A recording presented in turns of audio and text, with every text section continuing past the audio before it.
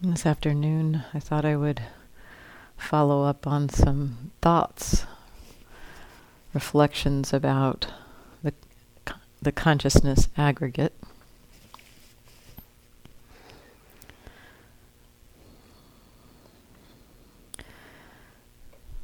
In my way of thinking, this feels like just a bunch of reflections rather than a coherent talk. These are aspects of the teachings on consciousness that I have found useful, interesting in my own practice.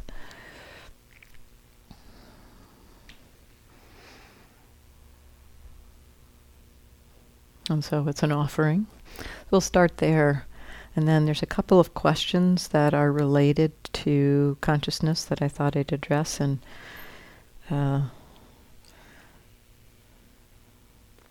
if there's time, opening it to questions.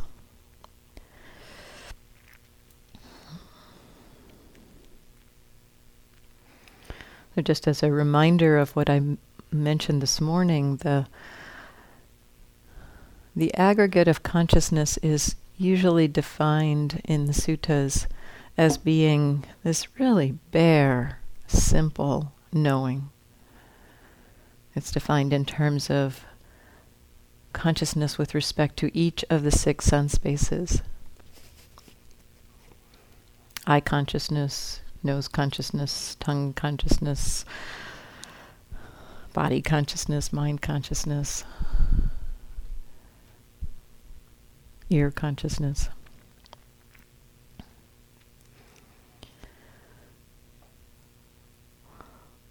The suttas seem to define it as a really simple, basic cognizing function.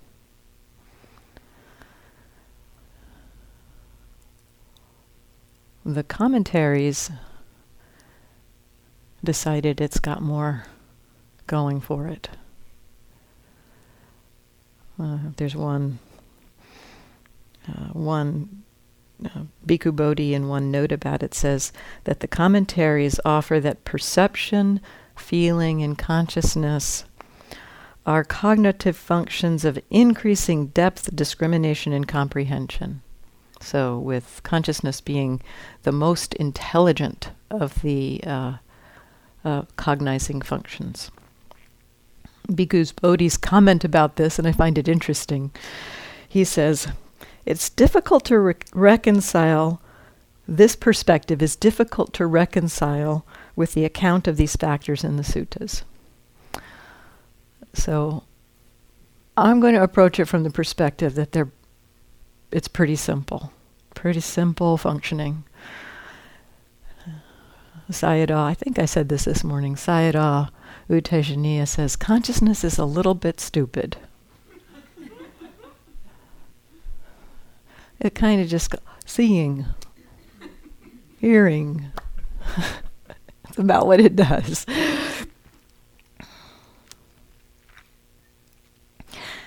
It's a kind of a perplexing function in some ways, and in fact, even the very way it's defined in the suttas.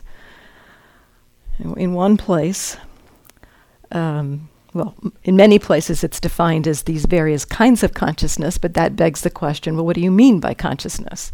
It's like, okay, so the consciousness aggregate is eye consciousness, ear consciousness, nose consciousness. But then it's like, well, what the heck is consciousness? So other places in the suttas, consciousness is defined as a process by what it does. In one place, it says,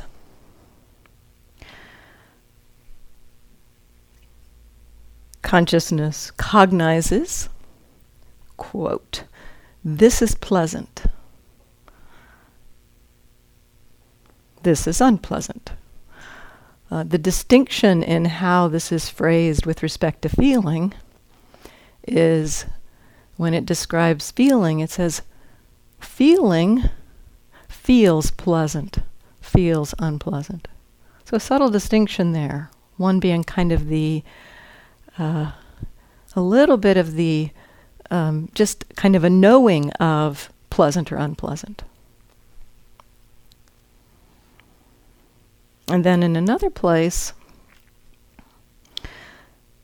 consciousness is described as, for example, it knows sweet, salty, bitter, sour, pungent, which is pretty much identical to how perception is described. And so this is kind of a conundrum. How is consciousness different from feeling, from perception? How can we tell consciousness from feeling and perception? And so if you find consciousness to be a confusing or challenging or subtle or obscure experience to recognize, this has been a conundrum going on for 2,600 years. So you're not alone.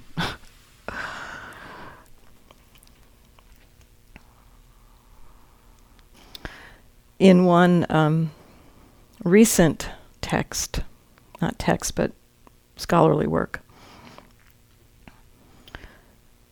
Sue Hamilton, in a book called Identity and Experience, offers the suggestion that while in certain places in the suttas, consciousness is defined in a way that seems to encroach on perception, what perception does. She said, we should understand that perception does the actual discrimination, so the actual recognition of what it is, doing that kind of check in the filing cabinet business, while consciousness is, and this is her words, the awareness by which we experience every stage of the cognitive process, including the process of discriminating. And so vijnana being simpler and broader, just knowing. She uses the word awareness here. Just knowing. We can know the process of feeling. We can know the process of perception.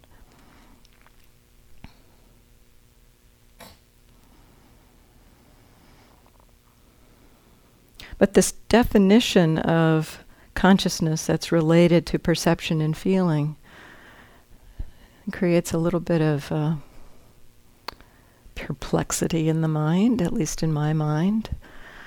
And then there's one place in the suttas where Shariputra is having a conversation with somebody who's asking him about, like, okay, so tell me about knowing, feeling, and perception. You know, I'm confused, basically. And, how do we tell them apart? Can we tell them apart? Can we tell one from another? Like, can we know consciousness just by itself, basically? And Shariputra responds, these states, consciousness, feeling, and perception, are conjoined. It is impossible to separate each of these states from the others in order to describe the difference between them. For what one feels, that one perceives. What one perceives, that one cognizes. So there's the understanding that these three functions of mind arise together. And they function together. They support each other.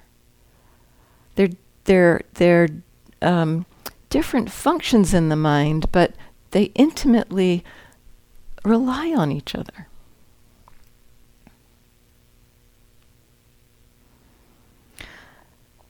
I understand that.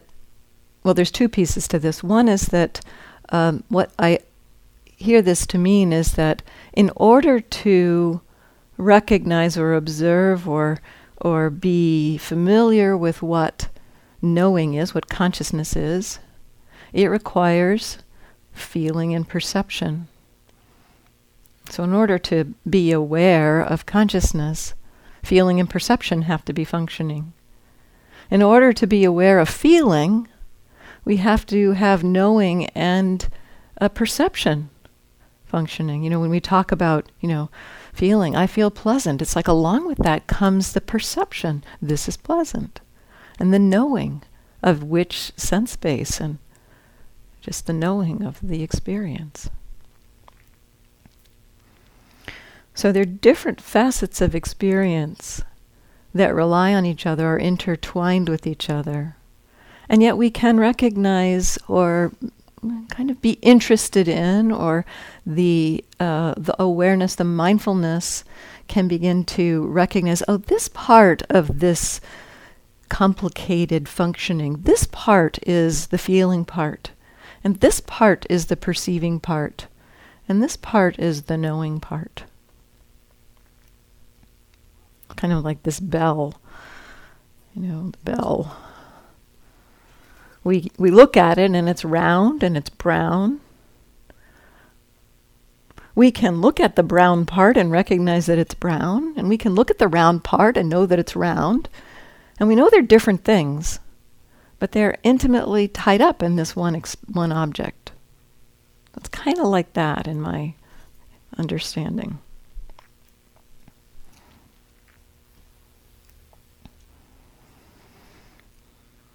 Partly I find this teaching interesting or useful because it helps me to just relax. Okay, I'm not going to be able to even necessarily really be able to tease them apart, but can there just be some curiosity around each of these aspects of mind?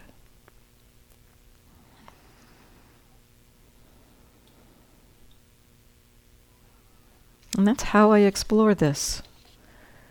It's just, I spent one retreat at Shui Yu Min with the kind of the question of, what is perception? Not looking, not trying to do it or find it, but just holding that question. What is perception? How does perception function?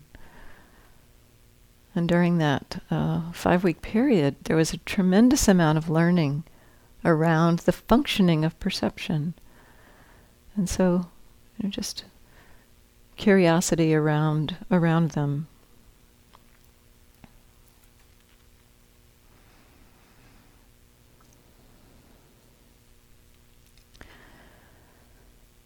Another teaching around consciousness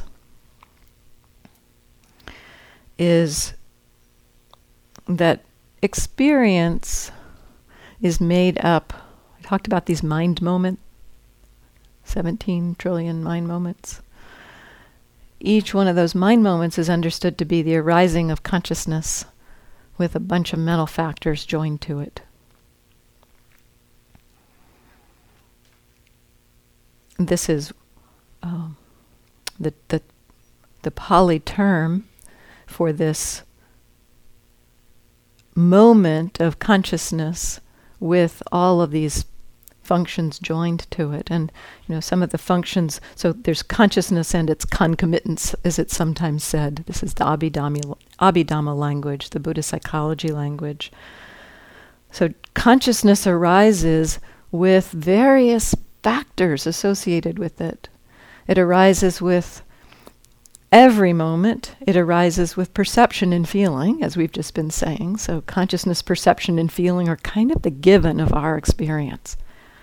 Every moment, consciousness, perception, and feeling. Also, each moment includes attention, contact, intention, concentration, which is interesting. It's not the kind of concentration that we think of, but just a moment of kind of landing with experience. I think that's what it means there. So there's attention which directs to experience, and the concentration is basically hitting it, meeting it. That's my understanding of it. And then another one called psychic life, which I don't quite really understand, except just a sense of being alive.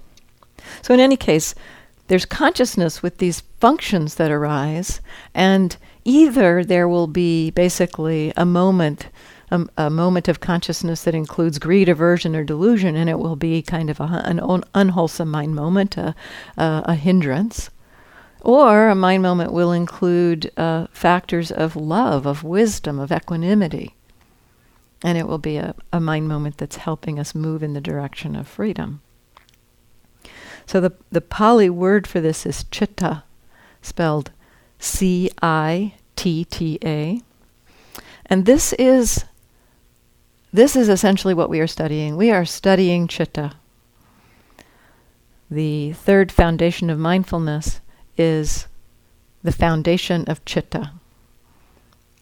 Studying consciousness arising with its colorings, its flavorings. So with the understanding that there are many, many of these mind moments in the blink of an eye, we might have the idea, and sometimes experience can feel like it's just broken into tiny little bits.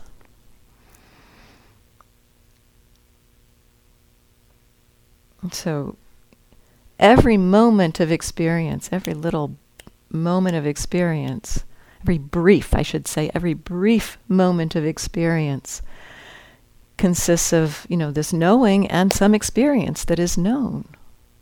Attention and contact meet some experience, and it's known. So there's the knowing, the consciousness, and what is known. And this is happening over and over again. A sight, a sound, a smell, a taste, a touch, something arising in the mind. And with this understanding, or this concept that we've been exploring of the brevity and just the sheer number and rapidity of mind moments, we might create the idea, and I certainly did, that these mind moments are kind of really tiny. That maybe our experience is just like a bunch of little pixels on a television screen. That is what makes up what feels like a broad experience, these tiny little like dots of experience. To some extent, I think that's a kind of an interesting analogy. We can look at it that way. That the feeling of these rapidly changing mind moments, it's like it's moving so quickly that it creates this sense of something more stable. But I think also, and I just actually recognized this morning in my own sitting, and so that's why I'm speaking to it now, that we might have the idea that because those moments are so brief, it means the objects are really tiny. Like it's a tiny little bit of sight, or a tiny little bit of sound, or a tiny little bit of love. And what might the experience of sight be is a whole bunch of those moments put together. Or what might the experience of love be is a whole bunch of those love moments put together. And then it's just this tiny little thing, this tiny experience. And as I was sitting this morning, I had the understanding, more of an intellectual understanding, but it impacted my experience in a way to recognize that the suttas talk about vast objects. It talks about boundless love. It talks about infinite space, that the mind can know infinite space and infinite consciousness. And the description of those, boundless love, infinite space, infinite consciousness, those don't sound tiny. And so my understanding is that a moment of consciousness can meet boundless love. So the size or the what can be known in a moment of consciousness may be vast.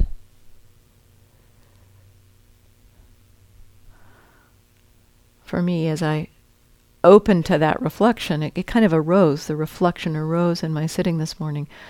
There was an opening, kind of a more of a sense of vastness and sense of, I don't know, I don't know. A sense of the opening to possibility that I can't know. In a moment, a mind moment, ceasing is understood to penetrate the full understanding of awakening. It's like that full understanding is not small, but happening in a moment. And so for me, that reflection just helps to shake up any ideas that I think I have about what experience is or how it might be able to be known.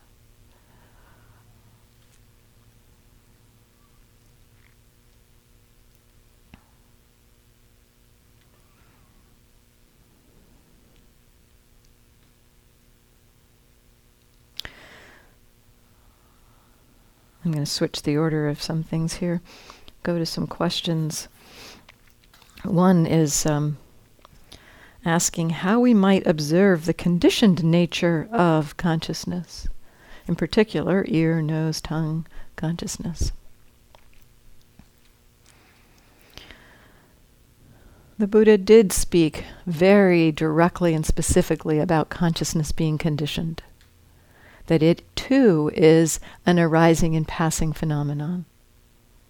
It is not a stable experience. Sometimes it can feel that way. Sometimes it feels like we open into a space where knowing feels very stable and things are coming and going in that space of knowing. The teachings of the Buddha ask us to keep looking, keep exploring. That consciousness arises and ceases moment by moment. That there is no stable kind of background consciousness. And so encourage us to explore the conditioned nature of consciousness. And in the text, it points to recognizing eye consciousness arises in dependence on the eye and forms. So that's the conditioning nature. If we lost our eyes, we would no longer experience eye consciousness. Likewise, ear consciousness, nose consciousness, tongue consciousness.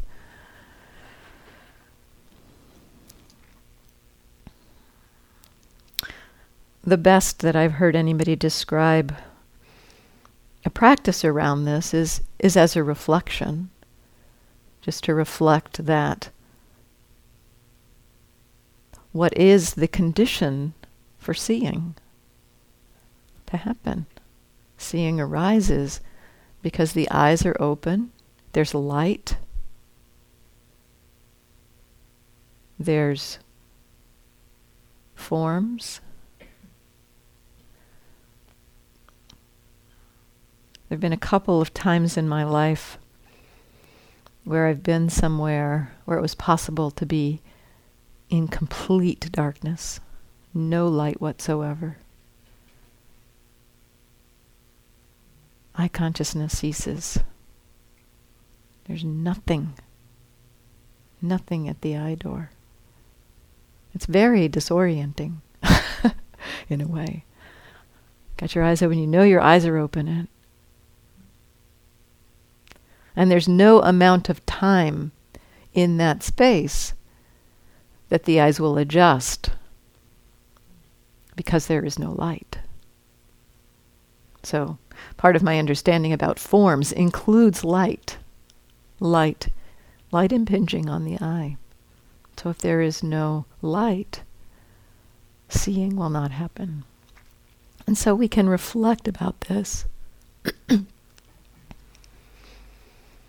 I think it's pretty hard to see directly the moment of, eye and forms and consciousness arising in dependence on eye and forms. That happens so quickly.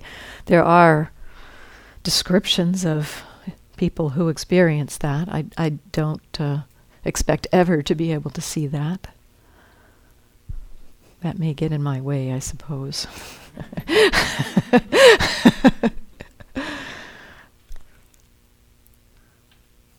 But at the same time, the Buddha did point to there's so many different places and explorations we can make that freedom can come from. So I think, well, let's just look at what's obvious and work from that.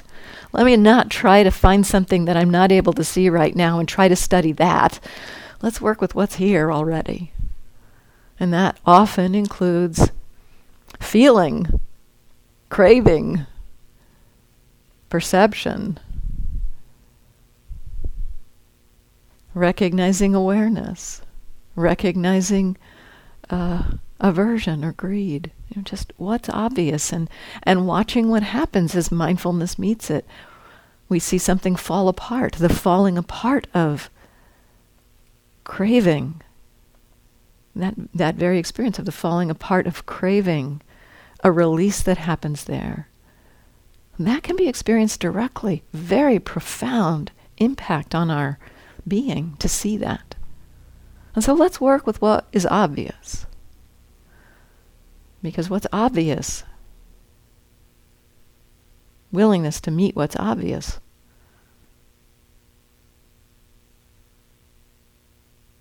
is where freedom can be found.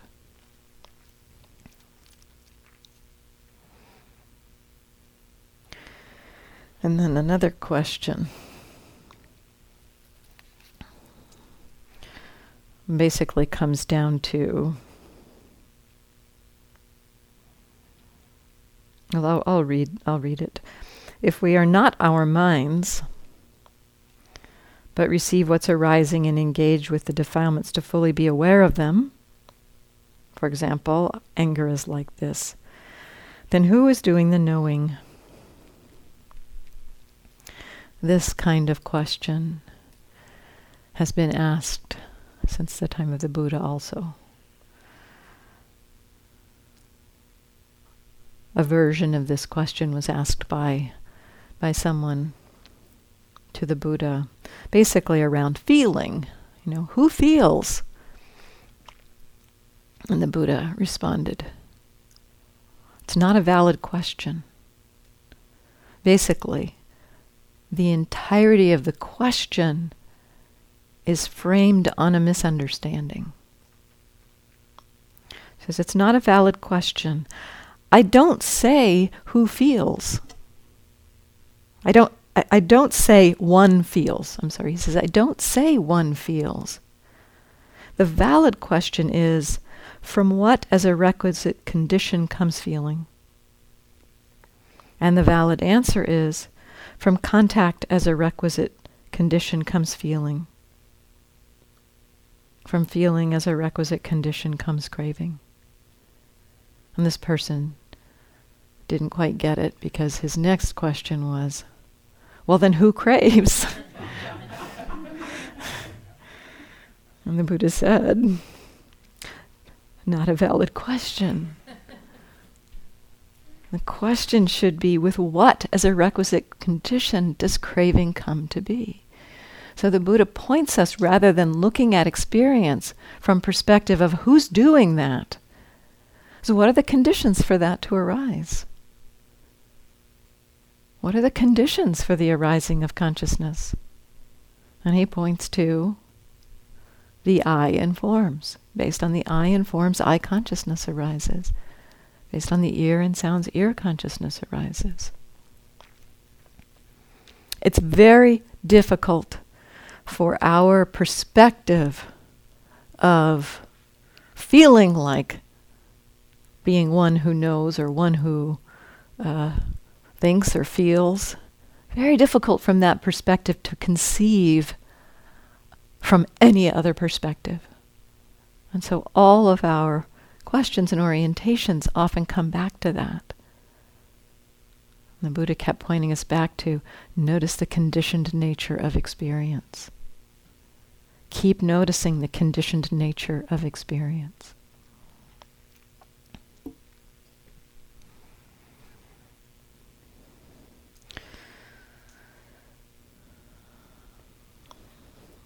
So then I'd like to explore a little bit about the aggregates and selfing. partly because it comes up here around, well, who knows? Who feels? The teaching on the aggregates is really one of the key ways the Buddha has into describing the misunderstood notion of the sense of self, identity view, and the conceit, I am.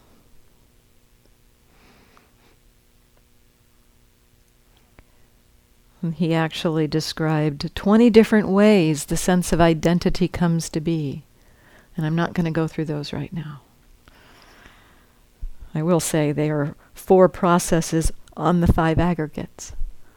4 processes at work with each of the 5 aggregates. So 4 times 5 is 20. I'll explore this notion of selfing around the aggregates in a simpler way this afternoon. One comes from another scholar, Bhikkhu Analayo, Analayo.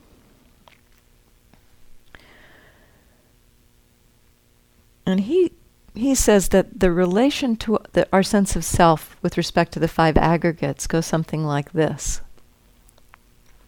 The body is where I am. We locate ourselves in the body. Feelings are how I am.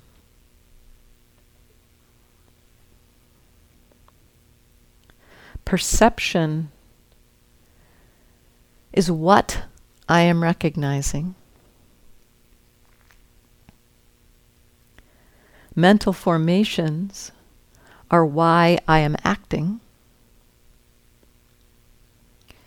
And consciousness is whereby I am experiencing.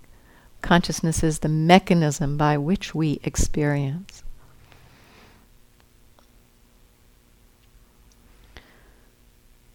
And so we locate ourselves in space. We identify with our feelings. We identify with what we recognize. We act. I talked about the other day that, action unfolds. We are sitting and feel a sense of gnawing in our stomach, unpleasant. The mind recognizes that, perceives it as hunger. The intention to alleviate that discomfort arises. Many more moments of intention and motivation arise, and we find ourselves getting up and leaving the hall and going to get some food. In that process, we attribute, I'm hungry, I need to go get food.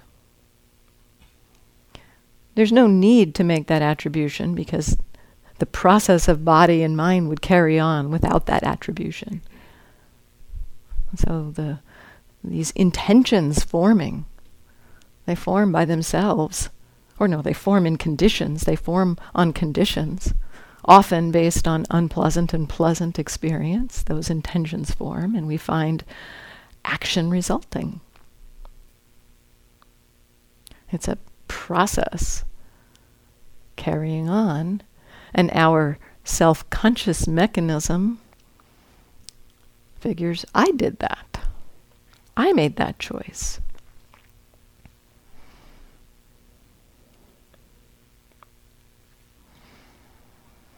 So each of these aspects, it may be that we have a sense that I'm located in the body and I'm feeling this way. It's not like we get one of these at a time. It's like we have all these different threads coming together. I'm in the body and this hurts. I'm in the body and I want to do this. And so there's different, it's like different components or different parts to our sense of self.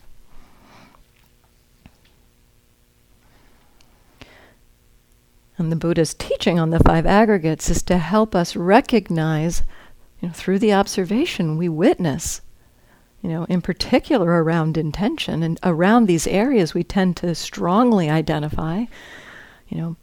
I'm the one who chooses, I'm the one who acts and decides. That's a very strong feeling of self. And we witness the process unfolding, and it's like, wow, who did that? We see that it's not necessary to have this sense of self. It's just this process unfolding, and the intention arises and the body moves. It's kind of like, wow, who's like, it's like I'm a puppet. Somebody's pulling the strings, and then the question, who's pulling the strings? Not a valid question. Conditions arise. There's another common phrase in the suttas around selfing, or really around the teaching of anatta, the teaching of not self. And it is that the Buddha encourages us over and over to recognize this experience, what's happening here in this moment, is not me, it's not mine, it's not who I am. When I first heard this, I just let that phrase kind of go over me, and, I would say that to myself, not me, not mine, not who I am, without really thinking about the various pieces of that. And in the last year or so, a couple years maybe, I've been curious about, the Buddha didn't usually use words lightly. So, is there something distinct about these 3 things, these 3 aspects? Not me, not mine, not who I am. So what I'm going to describe now is nothing that I've read anywhere. This comes from my own exploration, my own experience, and so I have no idea if this is what the Buddha meant. But this makes sense to me. There's a kind of a way in which this understanding was helpful as I began to articulate it to myself. So basically, it's 3 flavors, and I put it down to I, me, and mine. The sense of I, in my experience, is I'm the actor in the sentence. I'm the agent. I'm the subject of the sentence. I do things. And so the sense of I is that identification with the one who does, who acts. And so primarily with the mental formations. So I'm the one who's in control. As I explore the feeling of I, it has that flavor to me, mostly. The sense of being the one in control, the agent. The sense of mine is more the possessor, the one who owns. This is so many different areas of experience. Sometimes we feel like we own our bodies, like I'm the one who's owning the body, or the body is mine, or possessions are mine, feelings are mine.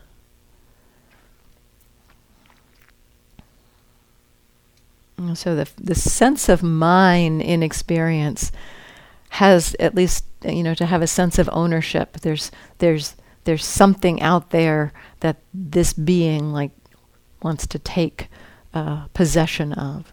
And so there's that quality or sense of possessiveness in this feeling of mine. The me, I reflected on this in terms of the English position of me in a sentence. The me is the object of the sentence. The me is the hapless one that things happen to. And this is a distinct kind of recognition in our practice. We can have a deep insight into no control. That sense of, that insight into not I. At one point I was watching experience and recognizing, consciousness was arising and objects were being known and I wasn't in charge of any of it. And I could clearly see I wasn't doing the knowing, I wasn't doing the feeling, I wasn't doing the perception. But it sure felt like I was the one experiencing them. And that is the me, to me. That is the sense of being impinged on. So to me that's a kind of a subtler sense of self. Maybe the subtlest sense of self, the feeling that things I'm the one things happen to.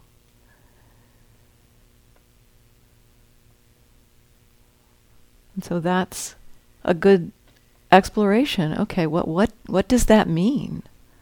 What is that experience of I'm the one things happen to?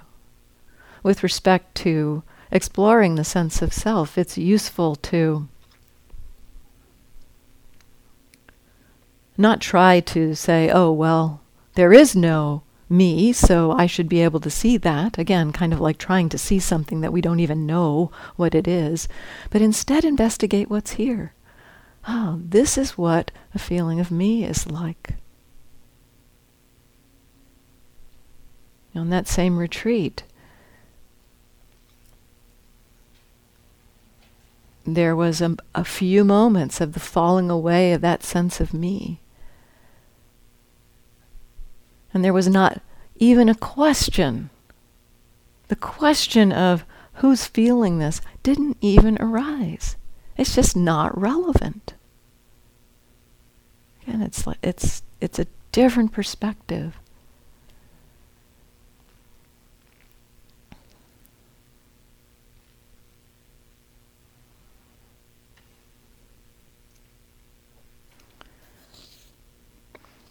So that's what I had in my notes.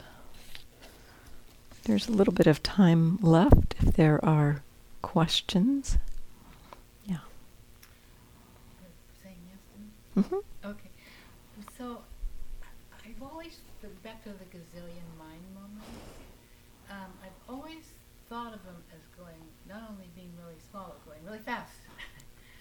And when you were talking about that, coming together with infinite space, I thought maybe it's more like one of those multi-pin things you can stick your hand in, and then you see your hand. Mm-hmm. It's like all of those don't have to happen sequentially, but then actually it can add up. All those mind moments create. Yeah, I don't know. I mean, I have no idea. I mean, this notion of mind moments happening sequentially, I think that is an Abhidhamma perspective. The charts we Yeah. But, I don't know. And I've also had a kind of a sense of that, even just thinking about the six sense bases, why does it have to be a moment of seeing and then a moment of hearing? Why can't they function together? I think our brains do a pretty good job of parallel processing. Yeah. Why not mind moments being in parallel? I don't know. There's nothing in the text about that, but it does seem to me at times, and maybe it's just that I'm not seeing the 17 trillion and it is really just rapidly interspersed, but why does it have to be separate? Why does it have to be that sight, even like it is like an impression, it's like each of those rods on the back of those rods and cones on the back of the eye, they're functioning in parallel. Each one of them takes in a color and form moment. Are they happening one after another, and or? at the same time, you're talking, and I'm hearing that. All of that is happening. So I think this points to the experience. Let's just go with the experience. Feels like it's happening simultaneously. Let's not try to see it in this time slice thing. What is the experience? Yeah. It's an intellectual recognition of something Yeah. which is impossible to comprehend. Yeah. So again, anything that I think that shakes up the idea that we know or have a view, it's like this, I think it's useful. You know, just the mind is an amazing thing. Let's see what we can learn, and try not to carry views in, because carrying views into our exploration influences what we see. Yeah. Oh. Just looking does that. Yeah, it's true. Yeah. I hope this doesn't sound disrespectful, because it's not really meant to be, but how does this lead to freedom? Understanding 17 million trillion mind movements has some significance. I think it's pointing to seeing that that what we think of as experience is not at all what is carrying on.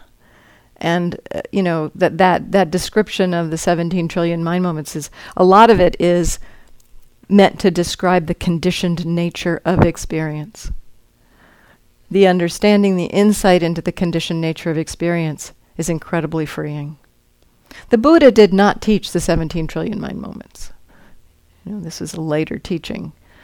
So I think we can leave it aside if it isn't of interest, or if it doesn't feel valuable. You are quite welcome to just not go there. As my understanding, the Buddha didn't teach that. Yeah, Joanne. In my own experience, I can see how seeing Vedna and seeing the arisal of intention and this non-self nature of that has been really freeing. And I can understand, again, how perspective can lead to harm. Consciousness, I have a more difficult time understanding the importance of that teaching, kind of going back to the importance of that teaching leading to freedom. Mm-hmm.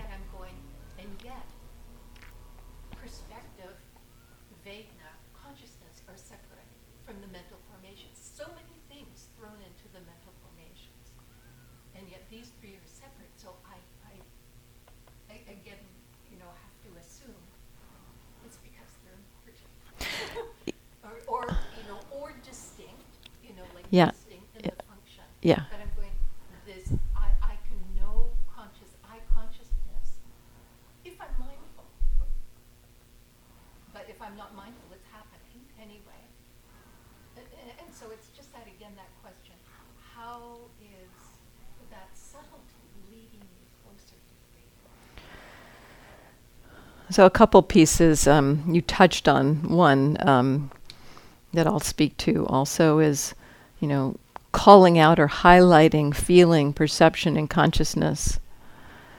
Feeling and perception in particular are also understood in certain contexts to be mental formations. And so why are they highlighted in the aggregates as separate? And I think you're right, it's they're important. They tend to be areas that in particular clinging lands on, but another understanding I have of this from another teacher, Walpola Rahula, who wrote a famous book called What the Buddha Taught. He pointed out, or his perspective on feeling and perception as being distinct from volitional formations, is that feeling and perception are a result of past conditioning, but are not inherently onward leading to karma, or not onward leading to results. Pleasant feeling can arise, and depending on what mental formations, what volitional formations are in the mind, that feeling will lead to craving, or it will lead to knowing feeling. And so feeling is not inherently onward leading, so it's not volitional in that way. Likewise with perception. And so that's Walpola Rahula's description or explanation for why those two are pulled out. I think they're pulled out because in the aggregates, the Buddha is pointing to those areas around which we identify in particular. How do we congeal around experience?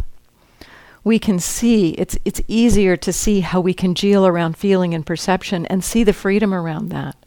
I think that the congealing around I'm the one things who happen to is the identification with consciousness. It's like one of the subtler forms of identification. And so as we begin to explore that feeling of me, I think we're exploring into that taking birth. I'm the one who knows. I'm the one who receives the knowing, basically. I'm the one, not the one who does the knowing, but I'm the one that knowing happens to. And so again, it's not something to try to see or even to understand, how is it useful, but just notice your own experience. You've seen directly the value of seeing feeling and perception and intention. If you just explore that feeling of me. Yeah.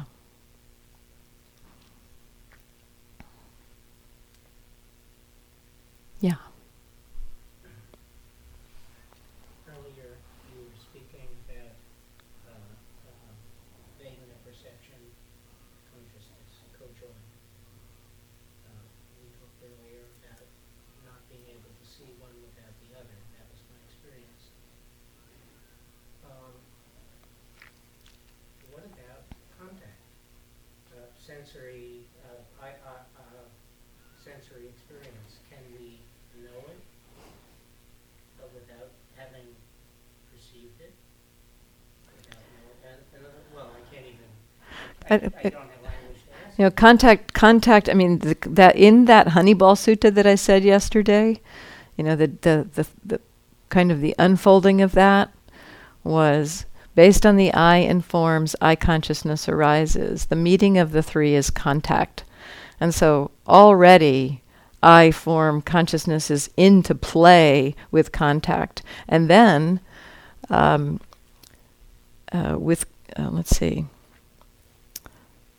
then contact, feeling and perception are said to arise.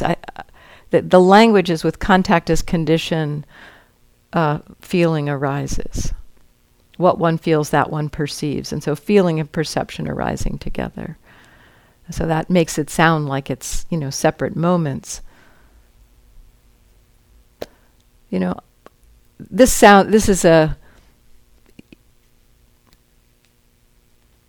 look in your own experience. What can you know about contact? In my own experience, when I can see contact, even just that is pretty phenomenal. When the mind can recognize contact, when the mind is knowing contact, at least in my experience, it wasn't thinking about, well, how do I know contact? Is feeling there? Is perception there? It was just like contact. So I wouldn't think about it too much. So I've had the experience. So this is kind of knowing it by the negative, if that's possible.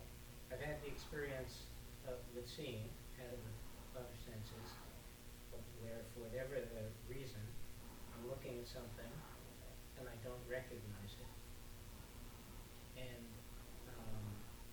it takes time to kind of perceive it, to know what it is.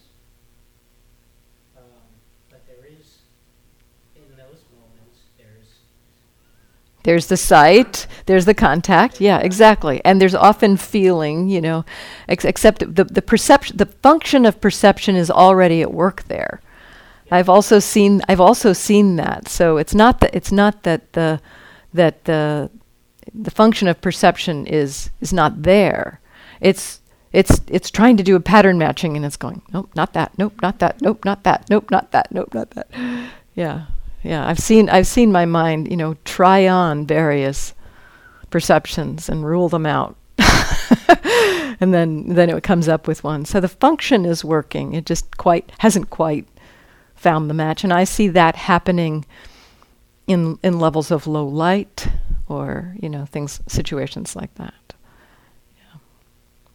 Yeah, so the function is happening, and so that's the distinction between the function and the result of the function.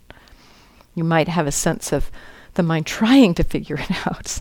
And I've had that too. It's like, especially with unfamiliar states of meditation, the mind goes, what's that?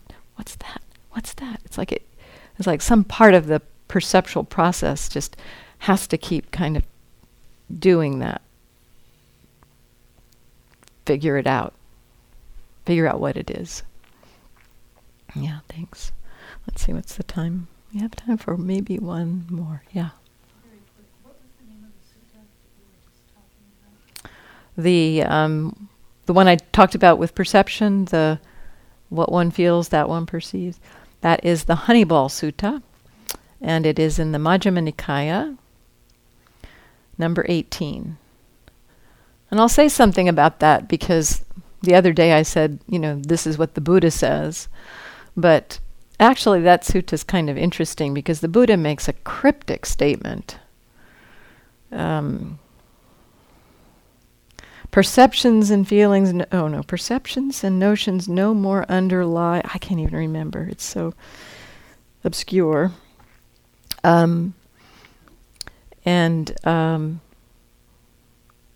He goes off, so he makes this statement, and the monks go, what? And he makes yet another cryptic statement, and they're kind of stunned, and he goes off to meditate. And they ask another monk, they ask Mahakachana, so what the heck did he mean? What was he saying? And Mahakachana says, you should have asked the Buddha this, but here's what I think it means. And so this teaching that I offered, based on the I informs, eye contact arises, the meeting of the three is consciousness. That's Mahakachana speaking. That's not the Buddha speaking. And later the monks, Mahakachana says, okay, now go ask the Buddha. When the Buddha gets up from meditation, ask him. And they reported to the Buddha what Mahakachana says. And the Buddha says, Mahakachana is wise. You should remember it the way he taught it. So I like that. I like that the Buddha was, generous in his, he did it well. Remember it that way. That's good.